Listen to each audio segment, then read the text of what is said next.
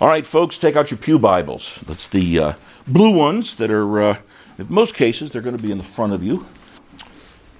And you're going to turn to page 483 in your pew Bibles.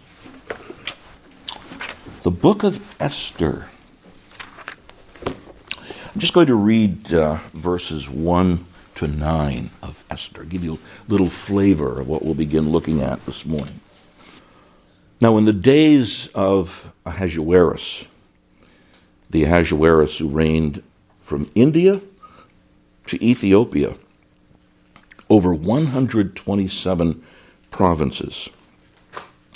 In those days, when King Ahasuerus sat on his royal throne in Susa, the citadel, in the 3rd year of his reign, he gave a feast for all his officials and servants. The army of Persia and Media, the nobles and governors of the provinces were before him, while he showed the riches of his royal glory and the splendor and pomp of his greatness for many days, 180 days. And when these days were completed, the king gave for all the people present in Susa, the citadel, both great and small, a feast lasting for 7 days in the court of the garden of the king's palace. There were white cotton curtains and violet hangings fastened with cords of fine linen and purple to the silver rods and marble pillars, and also couches of gold and silver on a mosaic pavement of porphyry, marble, mother of pearl, and precious stones. Drinks were served in golden vessels, vessels of different kinds, and the royal wine was lavished according to the bounty of the king, and drinking was according to this edict: there is no compulsion. For the king had given orders to all the staff of his palace to do as each man desired. Queen Vashti also gave a feast for the women in the palace that belonged to King Ahasuerus. And one text in the New Testament, Romans 8 and verse 28, God works all things together for good to those who love God and are the called according to his purpose. Congregation, the grass does wither and the flowers fade away, but the word of our God stands forever, to which you respond by saying, hallelujah, and thanks be to God. Our God, come with almighty power. And as we begin to give attention to this most unusual Bible book of Esther, we pray, our Lord, that we will see that in many, many ways, this book is the book that helps us most in our earthly pilgrimage, at least most of the books in the Old Testament. We pray these things in the name of the God of the Old and the New Testaments, our Lord Jesus Christ, confirming that we desire to be heard as we say together, Amen. Amen. Please be seated. I think one of the biggest challenges of presenting the gospel in our day, of the many that are there, is calling people to faith in what you don't see, to a world that is dominated by what it sees. I think that's probably our greatest challenge this evening. There will be people watching, a team from Kansas City, team from Philadelphia, on a gorgeously illuminated athletic field, and all the action that's there for that time. The people will be watching the commercials. Some who don't even like football will be watching the commercials, whether it be for beer or for automobiles or for trucks or for the Mets or whatever it would be. But they're watching these very well done and very expensive commercials. And then you hear the sounds of the crowds that are cheering on these teams, and it's spoken of for days and days afterwards. So you see, this is a world.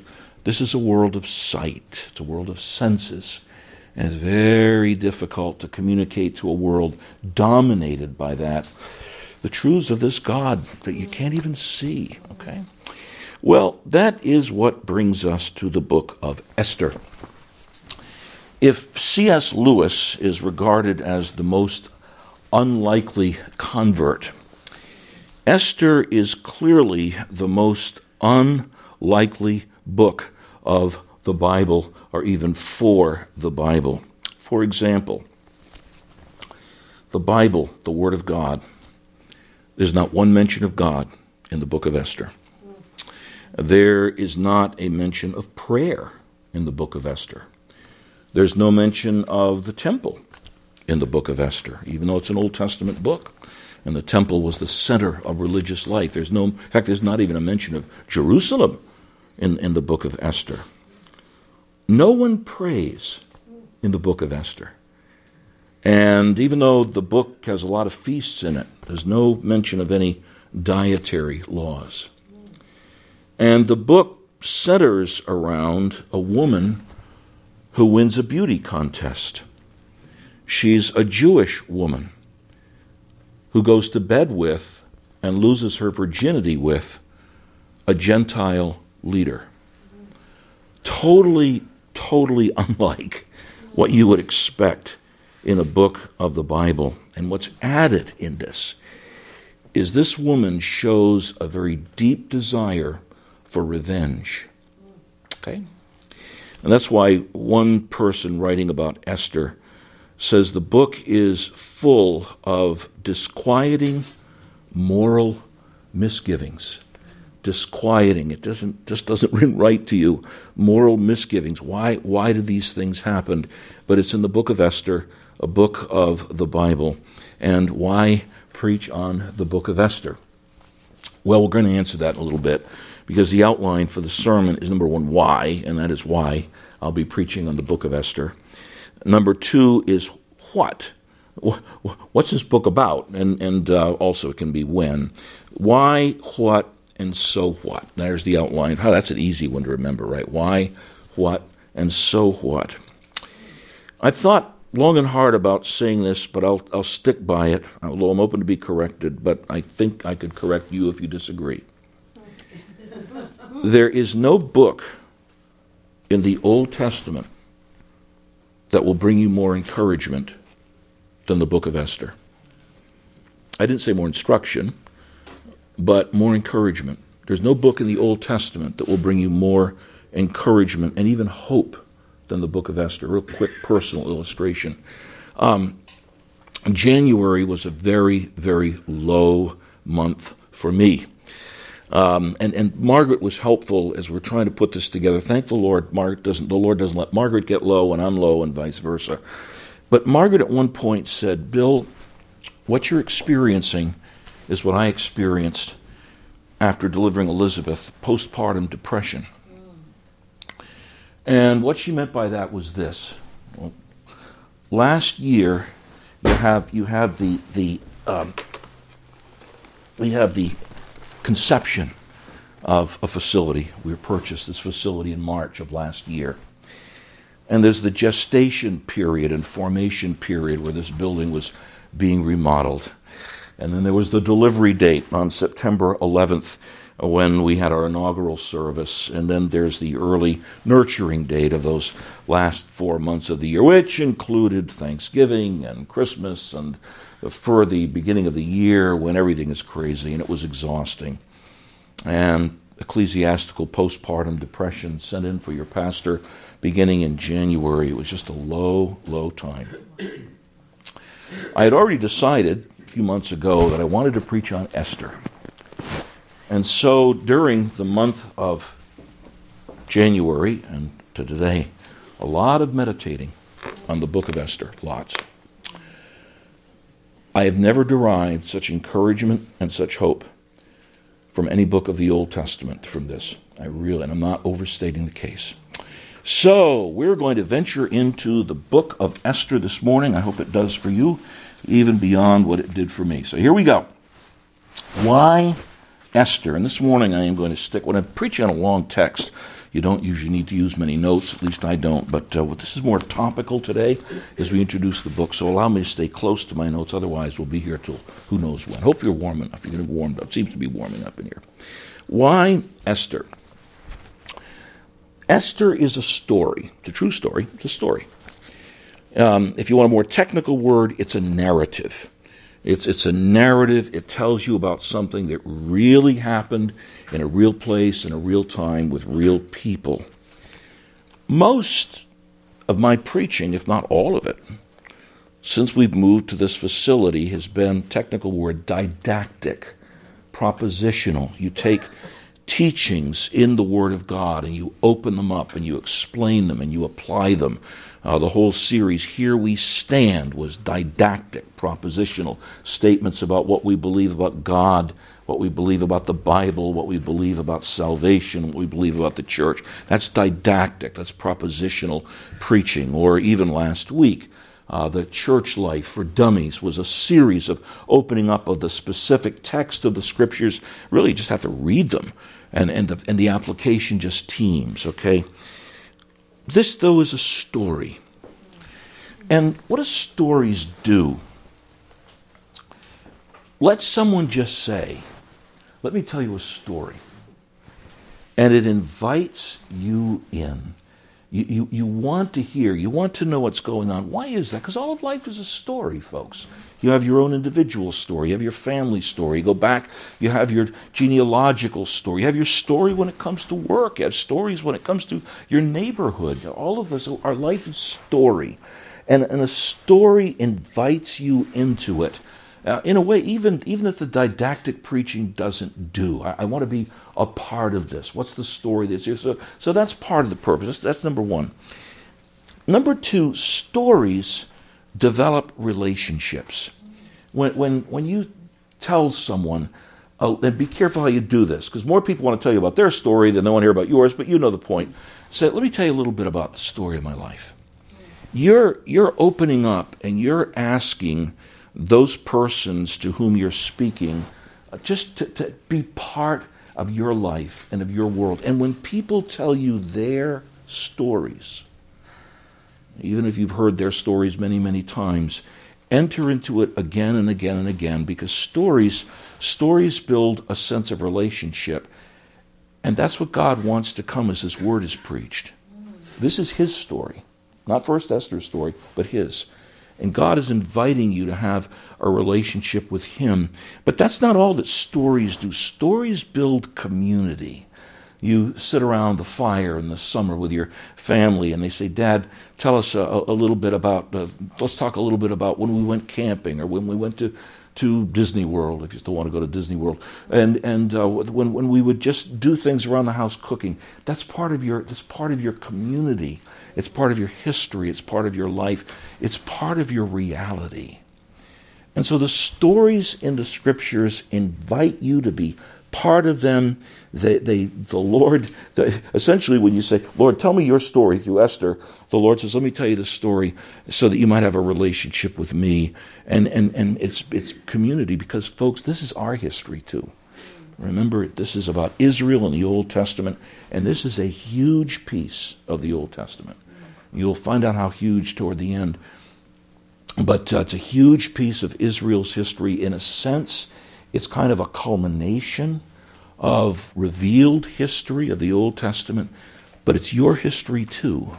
Because the Bible says that if you think of Israel as a trunk, you believing in Christ are grafted into it, and all of the sap and all of the sweetness and all of the moisture and all of the riches of this book are yours. Okay, so that's just one reason. Okay, so stories, and it's good for your pastor to preach a story. This is not a story like Mark, which was the Gospels. We went through part of that.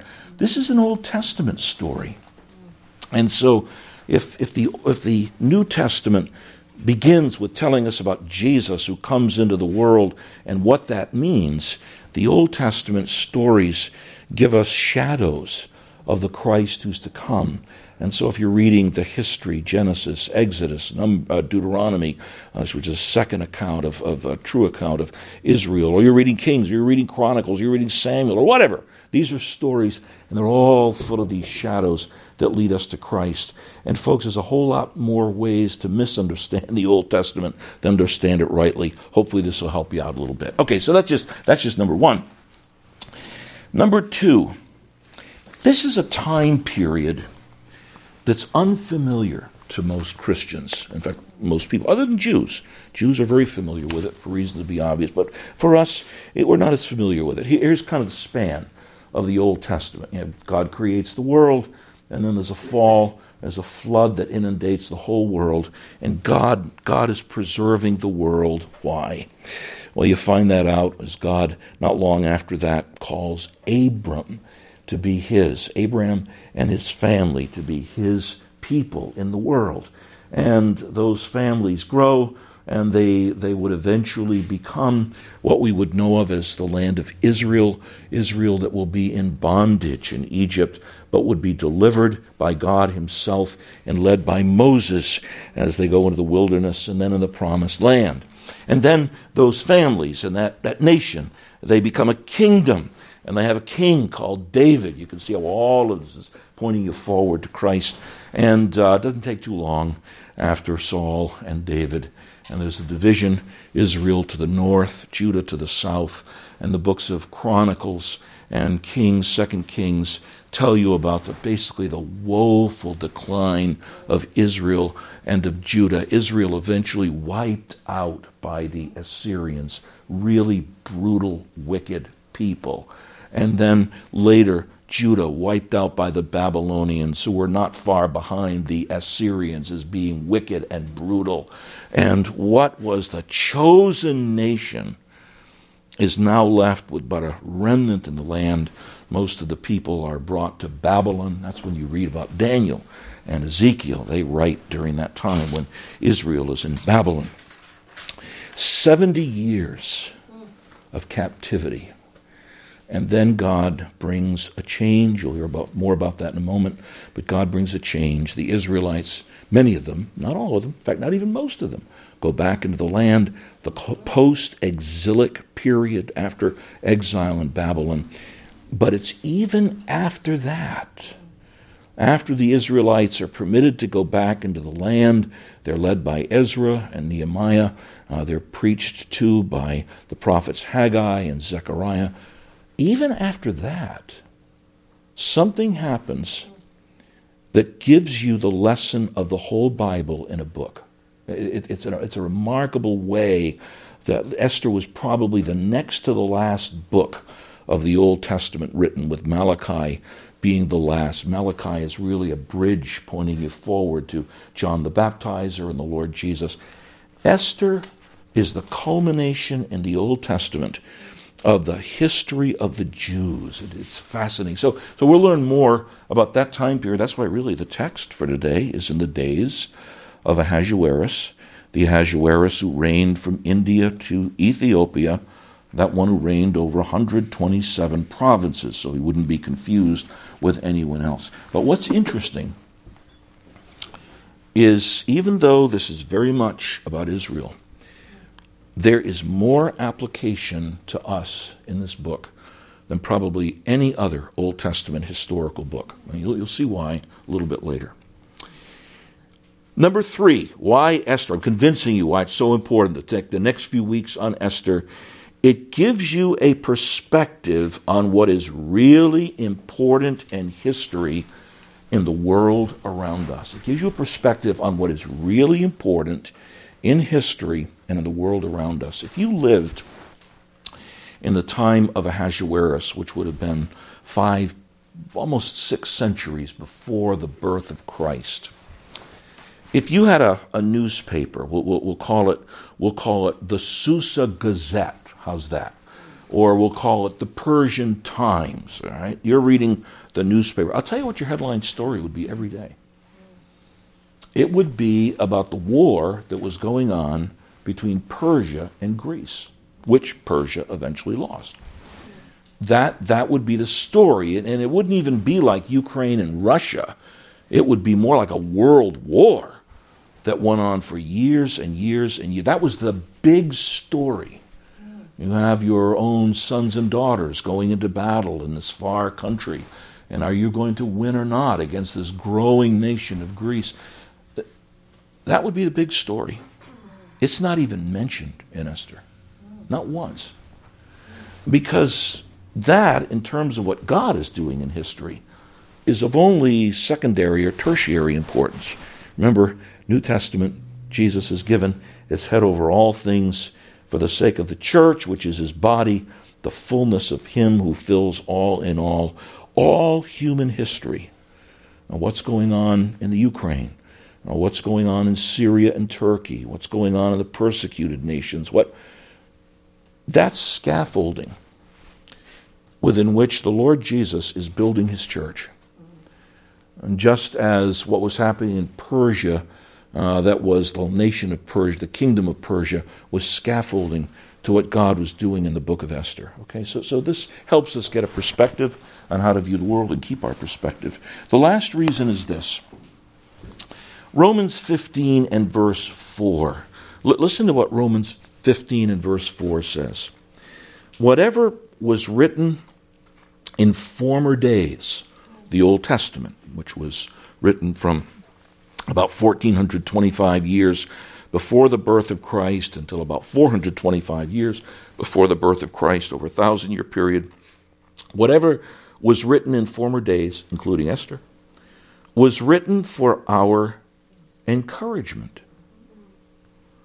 that through endurance and the encouragement of the Scriptures, we might have hope. Folks, let's face it, many Christians are utterly hopeless today. You pay attention to whatever media you pay attention to, and it conveys the fact that God is not in the thoughts of most people. And if he is in their thoughts, they hate him. You know, the tenets of the new atheism. Number 1, there is no God. Number 2, I hate him. That's the tenets of the new atheism. And you get that. And churches closing up. Churches that don't have a lot of young people in them, unless they do certain things to attract them. And a general lack of interest in the Word of God. And Christians are very discouraged. I'll bet many of you are too. And you frankly want to give up. Through the encouragement and the endurance of the Scriptures, you might have hope. And Esther, I assure you, will give you a lot of hope about how God is working in the world. Okay, so there's your 4 reasons for going through. It's a book, it's a story. God invites you into relationship with it. It helps us out understanding a period of history most of us don't understand, yet is full of significance. It'll give you a perspective on what is really important in history and the world around us, and you get hope from it as part of the things written in the former days. Okay? Now, that brings us to Esther chapter 1 and verse 1, just the first verse, okay? In the days of Ahasuerus, the Ahasuerus, which is actually the Greek name or the Hebrew name of a man named Xerxes, Xerxes. There's a good one for a spelling bee. Ahasuerus, the Hebrew name for Persian name Xerxes. The Ahasuerus, and just so you don't confuse it with his son, Ahasuerus II, Artaxerxes. This was the one who reigned from India to Ethiopia over 127 provinces. It's interesting. This book is a story, but it's full of facts. Just loaded with this treasure trove of facts about the history of Persia at that time. And you could write volumes of what has been discovered in archaeology that always, always, always confirms the things that are written in this book. It's quite fascinating. But anyway, so this is the time period that we're dealing with. What time period is it? Well, let's go to 539 years before the birth of Christ. Way back, okay?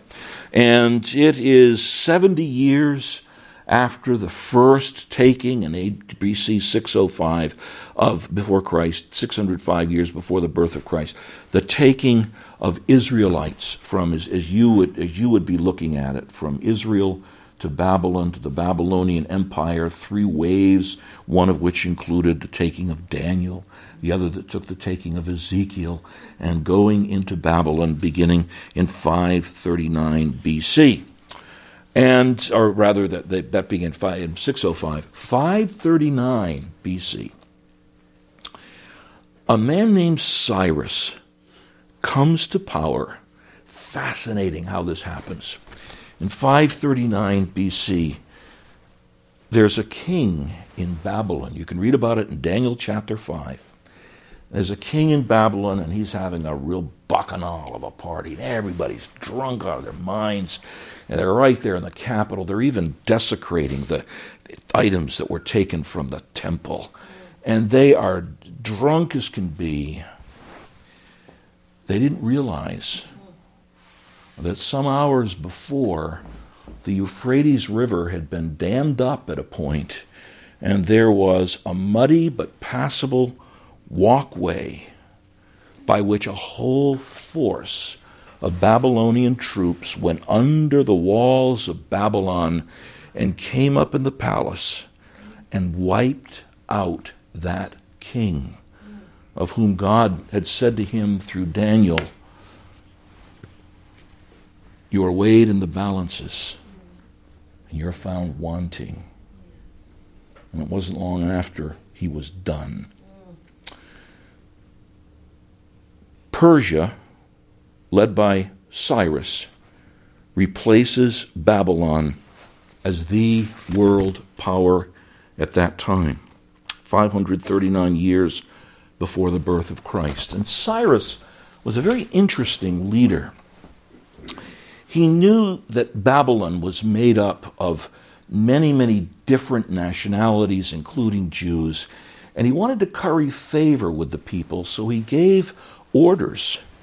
And you've heard of law of Medes and the Persians. When a leader gave an order, you obeyed it. And people were allowed to go back to their own nations. Now, he wasn't being just completely disinterested in that. He knew that if he favored them, they would favor him. They wouldn't rebel against him, and he would have kind of a benevolent monarchy or benevolent empire.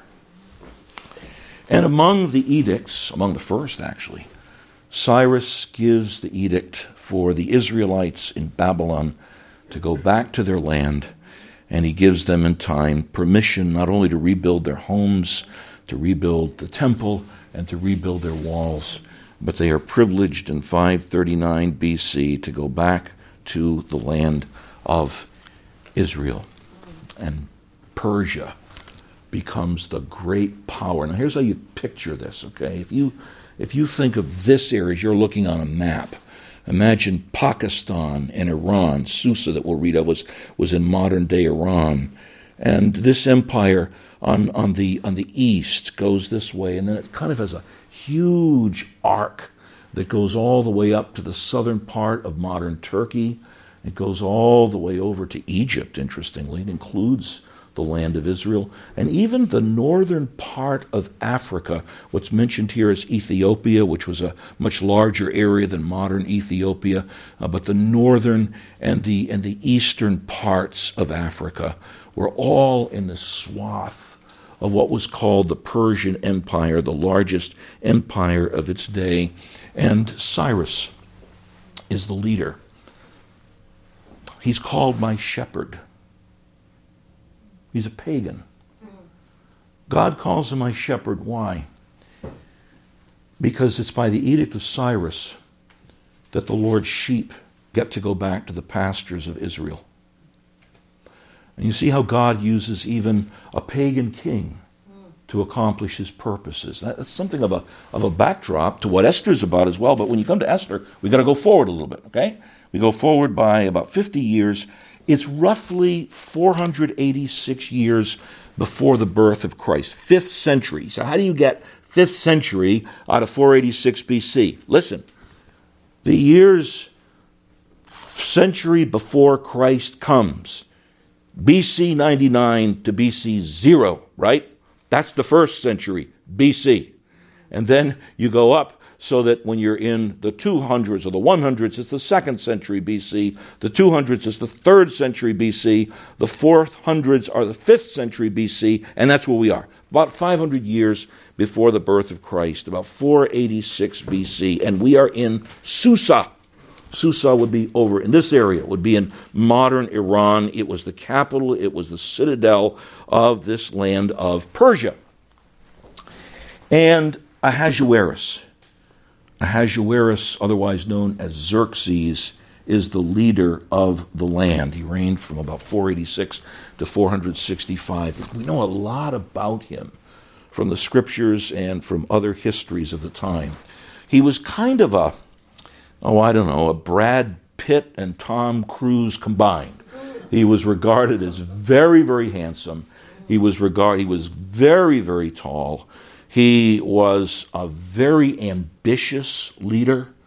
He was a man who was also quite ruthless, as you'll learn in the book. He was a brutal warrior, and perhaps above all else, he was a tremendously jealous lover of the women in his harem. Tremendously, ferociously, viciously jealous was Ahasuerus. And just so you know, if you took this time with Ahasuerus in power here, if you were to go all the way over to China, this will interest Nan in particular. This was about the time of Confucius, when Confucius was alive. Or if you were to go over this way and you come to Greece, this was not only a time of growing of Greece as a nation in which the principles of a republic would be very similar principles by which our nation was founded, but this was a time of Hippocrates, who was a surgeon. He was concerned with health.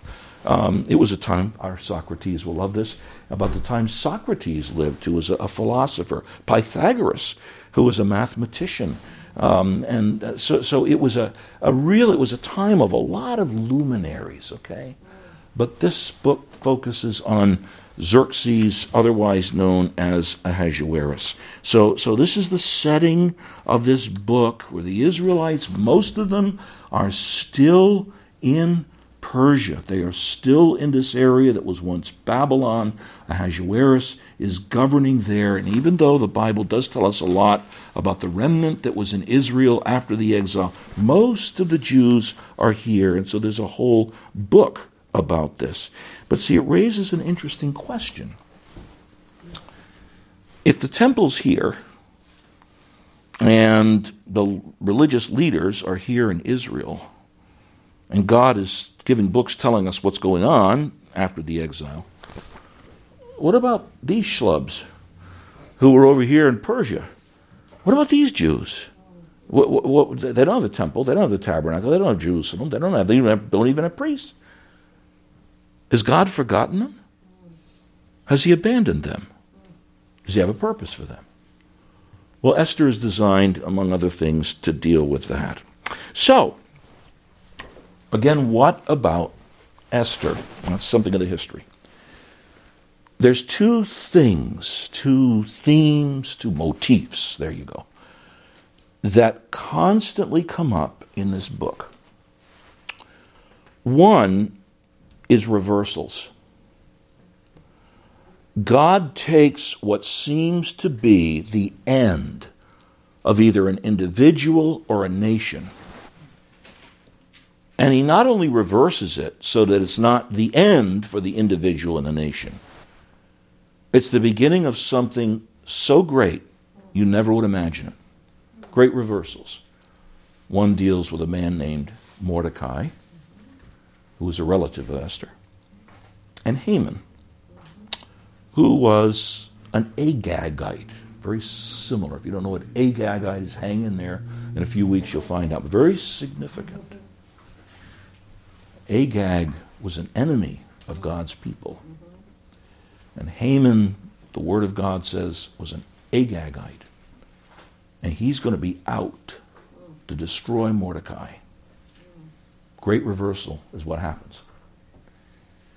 Even further, Haman hates the Jews. Haman wants the Jews wiped out. And under his influence, Ahasuerus writes an edict. The Jews are to be destroyed. Little does he realize that his favored concubine, the woman that he enjoys most in his intimacy, is a Jewess. She doesn't even tell him that. He doesn't know that. But God's going to work so that this decree, laws of Medes and the Persians, If a decree is written that you wipe out the Israelites, you can't undo it. But something happens, and there's a great reversal, so that Israel is not only preserved, but Israel will grow as a nation. Great reversal. Okay, so you see that motif is in the book. Again, you meant evil against me, but God meant it for good. And you see what I mean by shadows, folks. There was evil meant against a particular person who had been born of a virgin made under the law. And he was hated, even by his own country people, and by the edict of a civil leader. He is to be crucified, put to death, so that this land will be rid of this scourge. And by his own death, he defeats death on the cross. And you see that the theme that you see in shadow form in Esther has its remarkable fulfillment a few hundred years later in Christ. So anyway, so great reversal. That's one of the themes. The other is this, and they're connected. This book is about God's providence. Not Providence, Rhode Island, okay? Providence is the way God plans things out. God's providence, his most holy, wise, and powerful, preserving and governing all his creatures and all their actions, and I would add to what's in the Catechism, all the time. Listen again. What are God's works of providence? His most holy, never makes mistakes. Wise. Every end is satisfied with perfect means. Holy, wise, and powerful. You're not going to stop it. God does what he wills. Most holy, wise, and powerful. Preserving and governing all his creatures, like birds and lilies, and all their actions, all the time. That's what that's what Esther is all about. God's works of providence. There was one person put it, and big words, but so beautifully said. The invisible, inscrutable ways God governs all creatures, activities, and circumstances. Now listen. The invisible and inscrutable ways God governs all creatures, all actions, and all circumstances through the normal and ordinary course of human life without the intervention of the miraculous. I'll read it again. The invisible and inscrutable, you don't understand it. In fact, it might even not make sense at the time. And you don't see God's hand. You don't see God coming down and moving people. Invisible and inscrutable ways God governs all creatures, and all means all, okay? All creatures, all actions, and all circumstances through the normal and ordinary course of human life without the intervention of the miraculous. It's not like God is going to come down and, when you're hungry, multiply loaves and fishes to feed you. He does that on occasion in the gospel, but that's not the normal way God does things. What does that mean? You have to get a train, a Long Island Railroad, to get into New York City at a certain time so that you can hopefully catch another train, a subway, to get to your class on time at a university in the city. That's ordinary. You get the schedule, you do it. It's not ordinary to God. God does extraordinary things through things like that. You go to your favorite falafel dealer. Wonderful falafel. And you make your order and you get to savor a falafel. Very ordinary, nothing miraculous. God has amazing purposes, and just those choices of what you do. You don't see God's hand. Nothing seems to be spectacular. Our God is the God who, in the ordinary, always does the extraordinary. So and you're going to see this. You'll see this in the book of Esther. Okay, so that's God's providence. And that brings us to, in the nature of the case, So what? What's the relevance of this book? Well, for the Jews, this book was so important, many of them would memorize the whole book. Because the book will end with something called the Feast of Purim. The Feast of Purim was a feast celebrating the destruction of Agagites, of Amalekites. It was a feast that celebrated their victory when they were going to be destroyed. And if you ever have the opportunity to be in a synagogue to observe a Feast of Purim ceremony where the whole book of Esther is read in the Hebrew, it's quite an experience. Every time Haman's name is mentioned, you'll hear, boo, boo, and you'll hear with a section on the destruction of the Agagites, yay, yay, hurrah, they have all kinds of noise makers that they make. The Feast of Purim, because it celebrated Israel overriding the pagans in the Great Reversal. Now fast forward. In the concentration camps, Belsen and Treblinka and Dachau and others, Jews would pool their knowledge of the book of Esther and write it out and read it. It was their encouragement, their hope, that the God who did not abandon Israel at that time would not abandon them in the concentration camps. And that book had such power that Adolf Hitler hated it. Imagine you're someone who individually is responsible for the killing of Jews, and you're leading a movement that is destroying Jews. And you hear the book of Esther and the Feast of Purim, so that if you were found citing or reading Esther, you're done. That's how important that book is for Jews.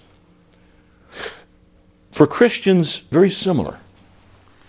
Because as we're going through the book and you see God's providence, you must see how all of this points you forward to the great reversal where the Haman of an apostate Israel is stopped by the great Lord Jesus Christ, far greater than Mordecai in every way, and he's exalted. He's exalted. And that victory that Israel would get over its enemies, that is exactly what's in view when the Lord Jesus Christ, who'd been crucified and was raised from the dead, said, all authority in heaven and on earth is given to me. So you see Isaiah just opens up and screams the gospel. And that's why Christians just relish it, even as Jews do. But there's another reason. Esther teaches us that God unfolds, not reveals, but he unfolds his will like a flower. God has ordained that there be pretty soon crocuses, and at this rate, really soon crocuses, and they come out, and there's a bud that's there in the garden, and that's the crocus. But to see what it really is, it has to unfold in all of its beauty. Now, God doesn't reveal his will by providences. I'll give you an example in a moment. But God reveals his will in the Scriptures, line upon line, precept upon precept. If they don't speak according to this word, and then there's no dawn, all Scripture is given that we might be thoroughly equipped unto every good work. The will of God, the revealed will of God, in that sense, that's given to us in the Bible, period. Not by your impulses, not by your feelings, not by the way you feel when you get up in the morning. What does God say in his word? That's the revealed will of God. But God unfolds his will for your life, his personally decreed will for your life, and his life for the life of the church. Okay, God reveals that will. He unfolds that will in what he does in history. We didn't know in the Bible that we were going to be able to purchase a facility in Comac, formerly called Cleft of the Rock Bible Church. Could you imagine if somebody came to one of the elders and said, look what I read in the scriptures. Guess what God has for the Haven? There's a building in Comac, and the Lord told me from the book of Revelation that you're going to get... This person got some problems, some screws loose in it. It wouldn't say that. God promises to provide our needs. God promises that he'll be with us, okay? God unfolds his will in the purchase of a building and the improvements of it, and he'll unfold his will about how the church grows. All right, so you get the point. So there's revealed will in the scriptures. There is the will of God that is unfolded in God's providence, and that's what providence is, and that's what your life is all about. In specific things that seem insignificant each day, God is unfolding his will. Why is that important? Well, there are many, and they're well-meaning Christians, and they'll say things like, am I really in the center of God's will? Have I missed God's will? Am I out of God's will? How do I know God's will? And by that, they're talking about what I should do next. Should I go on the mission field? Should I go to school? What course should I take? And the Bible doesn't speak about those things. But then Christians will say, well then, okay, I don't have a biblical precept. Boy, I got to be really careful that I'm not, but this is God's will. I'm not going this way. I'm not going that way. I'm not out of God's will. I've got to be very careful. Whoa, wait a minute. The Bible never talks like that. The Bible talks about obedience to his word. It talks about faith in his word. Are we perfect? No, we're not. No, we're not. Do we make mistakes? Absolutely. Do we sin against light? You bet. Be honest. We all do. Do at times we snub God when we ought to be paying attention to him? Yes. Are there times that our hearts are just dull to the things that... You bet. That's the real world, folks. Do we make mistakes? Lots of them. Led by your pastor. Do we do things we regret? We sure do. Do our lives, in many cases, contradict what our profession of faith is? Sadly, yes. But that's the real world. Doesn't make it right. It's the unfolding of what reality is in our lives. It's not the revealed will of God. See, I don't say, well, oh God, I had a really horrible, lustful thought the other day. But you forgave it, so that's okay. You don't live like that. The revealed will of God is put on the Lord Jesus Christ. Make no provision for the flesh to fulfill its lust. That's the standard. Do we keep it all the time? No, we don't. Does that mean God isn't sovereign? Nope. Does it mean that God makes mistakes? Nope. Does it mean that you're out of the will of God? Revealed will of God, yes. But folks, you're always in the will of God in terms of what he's unfolding. And what Esther teaches us is the things that you may think next to nothing about are the things that really make you what you are. Fascinating. And so many things written about this. See, we can use the word here in the right sense. Coincidence. A coincidence. This is my decision. This is what I decide to do. This is what goes on. And God's at work in all of it. That's a coincidence. But when you think about those coincidences, the first thing isn't what you do. The first thing is what God does. And the first thing isn't your character. The first thing is, what's God's character?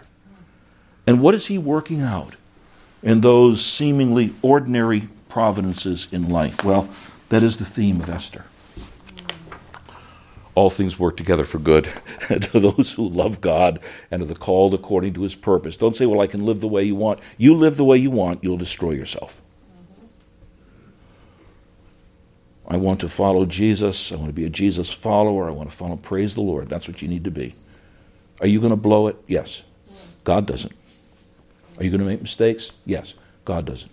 That's what Esther is about. As Karen Jobes' this commentary, I thank the Lord for the way God has used and is using that commentary to minister to me as it has to others. A remarkable book. Takes a woman to write about a woman like Esther, and a brilliant Old Testament scholar. But Karen Jobes ends her introduction to the book by saying, God is working providentially in the completely secular and ungodly course of human events. Who? God is working providentially in the completely secular, worldly, and ungodly course of human events. Do you remind yourself of that when you listen to the news? Or what they say the news is? To save his people against all expectation and to bring all of history to culmination in Christ. Wow! I didn't expect you to do this. Well, God did. He's going to bring glory to Christ. There is no plot, no plan that can thwart God's purposes that stretch from Genesis to Revelation. Esther lies between the two, between Genesis and Revelation. The great paradox of Esther is that God is omnipotently present, even where God is most conspicuously absent. Jesus' last words were, "Go and make disciples of all nations, and surely I'm with you always to the very end of the age." And then, ironically, he left. Nevertheless, our Lord is omnipotently present, even where he is most conspicuously absent. Isn't that great? Is that relevant to you? Yeah, I think everything, it's all relevant to you. And she adds, too, beneath the surface of seemingly insignificant human decisions and events, an unseen and uncontrollable power is at work, which can neither be explained nor thwarted. Wow. King Ahasuerus, handsome Tom Cruise and Brad Pitt combined, he throws a huge gala, a party. For half a year, Persia is to celebrate. And for one full week, there is a feast like nobody's ever imagined that is there. I mean, it gets recorded here. It's absolutely amazing. And he wants his beauty queen wife, Mrs. Persia, to be there on that occasion, and he bids her to come to the feast. Proto-feminist. She doesn't come. Uh-oh. And Israel and the world have never been the same since. You'll begin to find out what that means next week. Let's pray. Our Lord, we bless you that we can take this story, this true story. And Lord, thank you that this most unusual book of Holy Scripture is filled with historical items that have been verified. Oh, not that we need that, but it confirms for us over and over again, these things really happened. But Lord, that doesn't tell us the significance of the things. Your word tells us the significance of the things. You are, to use what we learned in the first part of our worship, even though people mean evil against you and your people, you turn it for good. And we're learning that. And we're learning within that there's nothing is insignificant in our lives. And Esther teaches us that. So Lord, thank you that we can begin this journey in this book. But for our encouragement as we close the sermon this morning, remind us over and over and over again of your wonderful sovereignty. You are the God of whom and through whom and to whom are all things, to whom be the glory forever and ever. Amen. Amen.